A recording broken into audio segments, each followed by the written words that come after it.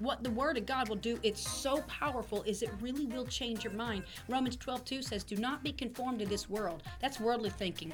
It's the world's way of thinking. The world is not nice in general, and we tend to be a negative, right? Oh, yeah. Just listen to the news. That's why I don't watch the news. It's all negative, negative, negative, negative. Everything is always so negative.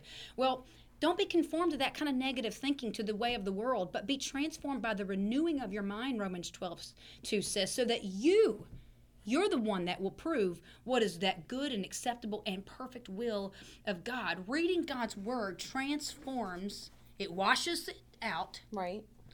scrubs all of those lies out, all that pain out, all that junk. It starts to bring healing to the soul, and it rids that, and then it starts to change the perspective. The transformation of the mind gets to the place where I don't think that way anymore, because I don't see myself as how my mama or my daddy said I was. By those, you'll never amount to anything. I don't see that anymore. My perspective changes. I'm no longer looking through the lenses of what that bully said to me in high school or middle school. I'm no longer looking through the lenses of what that ex-spouse said about me by beating me up and with negative words and putting me down. Now I see myself through the lenses of God's script, of God's word. How God sees me, my perspective begins to change. That's the transformation that takes place in the mind. That is so powerful, and that's when you get your peace back, because you start to get healed from the soul wounds of the past, and that's when those insecurities will begin to lift. So you will see in the Word of God that you're a child of God. You'll see that you are loved. You'll see that you are forgiven, because you're reading about the truth in the scripture. And when I see that I'm a child of God, when I see that I'm loved by God, when I see these things, then I'll start to act like a child of God. I'll start to talk like a child of God. I'll start to act like I'm loved. I'll start to act and walk and live like I'm forgiven. And then I'll be forgiving to other people because I'm been forgiven. It changes everything. That's why I love the lyrics to the song Who You Say I Am by Hillsong, because the lyric in there says, I am who you say I am. I am not what those people said about me. That's not who I am. I am who God says I am. You are not what those people said about you. You're not what your mother or your father or whoever said about you. You are who God says you are. God says, I'm chosen. The line says, I am chosen, not forsaken. See, I am chosen. I'm not forsaken. I'm not left alone. I'm not lonely. All those lies that the enemy says, that's not who we are. And I love the lyrics of the song because it is true. I am chosen. God chose me. He picked me. He chose me. He chose you. He says you are a royal people, a chosen generation. He chose us. He loves us. I love the story that Pastor told in one of his sermons one time about an adopted girl. She was teased every day, and because she was adopted. And the kids in her school were just relentless with teasing her because you don't have a real mama and daddy. They would tease her, and she would get so upset, and she'd come home, she'd be crying and just hurt by these words. And one day her dad asked her what was wrong, and she confided in her dad, and she told her dad what they were saying. And this is what her dad told her. He said, the next time they tease you, you go and you tell them your mom and dad has to take what they got. But my mom and dad chose me. Your mom and dad has to take you, but my mom and dad, they chose me. And those kids left her alone after that. But when she got the revelation that she was chosen by her father, it changed everything. And she got her peace back. And she was no longer affected by the lies of her enemies. And that's the same thing. When you understand whose you are and who your father is, you won't fall into the trap of believing the negative press and the lies about yourself that begin to rob you and will destroy you and take your peace away from you. So if you say, I don't have peace, then I can tell you what's wrong. Your mind isn't on God, and it isn't on His Word. I know that's tough, but if you don't have peace, your mind is dwelling on the negative press. Your mind is dwelling on the circumstance. Your mind is dwelling on the problem, and you're not putting your mind and your focus on God. You're not letting the water, the word of, like, it be the cleansing water that washes your mind. You're not letting the word of God renew and transform your mind. Remember, their thought life is powerful. Isaiah 26:3 says, you will keep in perfect peace all who trust you and all whose thoughts whose thoughts are fixed. They're completely fixed on you, fixed on the Father. That's the power of the thought life. Yeah, and I said at the beginning of the podcast that I really struggled with that for a long time. My whole life I was told I was this, I was that, and so getting scripture in is so huge. And it wasn't until you really, talked to me about that I even knew that I could win it with scripture. And, I couldn't win the battle of fear no matter how I tried, no soundtrack of music to listen to or, self-help motivational rest at night kind of things, or my own devices never worked, and it wasn't until I got scripture in my mind and really was able to meditate on it that I got freedom. And so when you sent me the podcast, I wanted to share the scripture of Psalms 119:15-18 that says, I will meditate on your precepts and contemplate your ways. I will delight myself in your statutes. I will not forget your word. Wow. When you stay in God's presence and his word, you know his goodness. You know his ways, and you're not easily, swayed by what people are saying or what's going on. And especially with social media, it's just constant bombarding of negativity, and, it's just crazy. And so if it says in that scripture that you will delight in them. Yeah. When fear or insecurities, come in and settle in, if you remember the scriptures, or if you look them up on your phone, or you text someone that you're connected to, and you start reading them out loud, it will dispel the lies. It does. And that's why Satan tries so hard to keep us out of the word.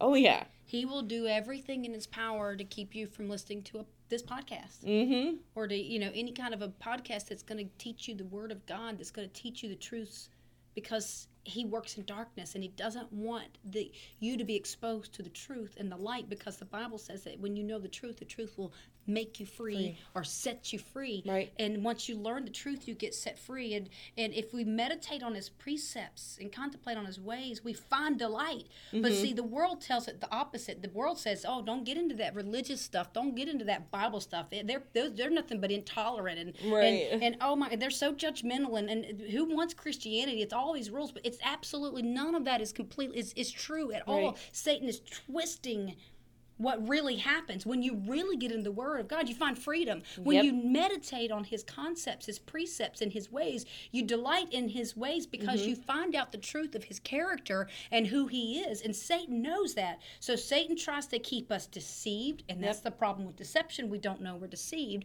And then we don't have peace, because we're not meditating on God's precepts. We're blinded. We don't understand. So Satan does everything to keep us out of the Word of God so that we find freedom. Here's the deal. The only way that Satan can get into a believer's spirit is with his lies through our minds. Your mind is the gateway. Are you going to keep the gate closed?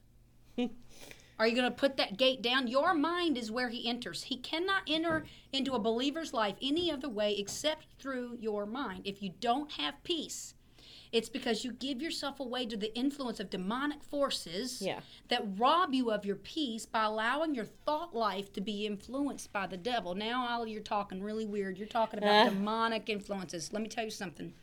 There's two kingdoms. There is the kingdom of darkness, and there is the kingdom of light. And whether you believe it or not, they're real and they exist. And they're true. Look at all the darkness and all the evil that is in the world. Oh, yeah. You can see it. It's real. You can't tell me you don't believe in the existence of evil and darkness in the kingdom of darkness, because it is everywhere. Look at the destruction and the wars and the murders and the violence and just what we talked about, the things that are going on in just around us. Even in our country, there's so much hatred and there's so much division. Look at the evil going on in the world around us. Don't tell me that you don't believe in the kingdom of darkness, because you can see the evil. And if then a kingdom of darkness exists, then the kingdom of light has to exist as well. And so this is real, and every thought that you have is going to fall under two categories. Your thought life, every thought you have will either fall under agreement with God or agreement with Satan. There's no in between. There's no gray area. Your thought either lines up with God's word and agrees with God's word, or it lines up with Satan's words and it agrees with Satan. So when our thoughts line up with God's word and his truth, then we are in agreement with God, and then we walk in peace. And we walk in victory, and we walk in freedom, right? But when our thoughts line up with Satan, his lies, and we agree with his lies, that's when we get into bondage. That's when we have anxiety, and it robs us of our freedom, and it robs us of our peace. How do you stay free? How do you get free? How do you overcome the temptations of the enemy? How do you overcome the lies of Satan? How do you overcome the insecurities? How do you overcome the depression? How do I overcome all this stuff? James 4:7 is the best practical scripture in the Bible. He tells you how. Submit to God, resist the devil, and he will flee from you. When I submit to God, that word means that I am coming into agreement with what God's word says about me. Right. Remember, 2 categories. I either agree with God when I think something, my thought will agree with God's word, God's thoughts, or it's going to agree with Satan's words, his thoughts. So by submitting to God, I'm saying I choose to agree with God, yes, with his thoughts. And I choose not to come into agreement, because there's power in agreement. Right. There's power in unity. There's power in agreement. So I choose not to come into unity with Satan. I will not come into agreement with Satan. And so that's what you're doing when you submit to God, and when you get your thought life under agreement with God, and you're no longer in unity in thinking along the lines and believing with Satan's lies, then you can look at the devil after that, and you can say, I resist you, Satan. Now flee from me. Right. And you can rebuke the enemy. Once you don't agree with him anymore, you have to come out of alignment of agreement with him in your thought life. So you can take when let's say you get bombarded with lustful thoughts. Mm-hmm. You're walking through the mall and you go by Victoria's Secret. You're a dude, right?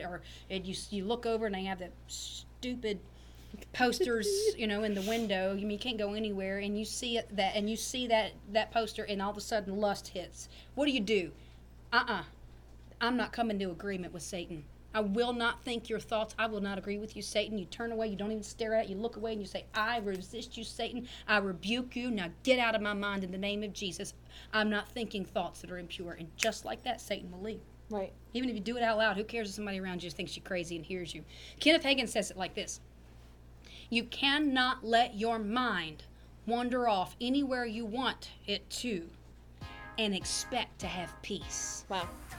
You have to shut your mind to Satan and his suggestions and keep your mind on God and his word. Thank you so much for listening today to Discovering the Bible podcast. We here at Bridge of Hope exist to connect people to Jesus Christ and to each other. So we would love to connect with you on all of our social media platforms. You can head to Facebook and find us at Bridge of Hope Cincy, C-I-N-C-Y, or Instagram at Bridge of Hope Cincy, C-I-N-C-Y, or you can always learn more about us at our website at thebridgecincy.com. Thank you so much for listening, and we will see you next week.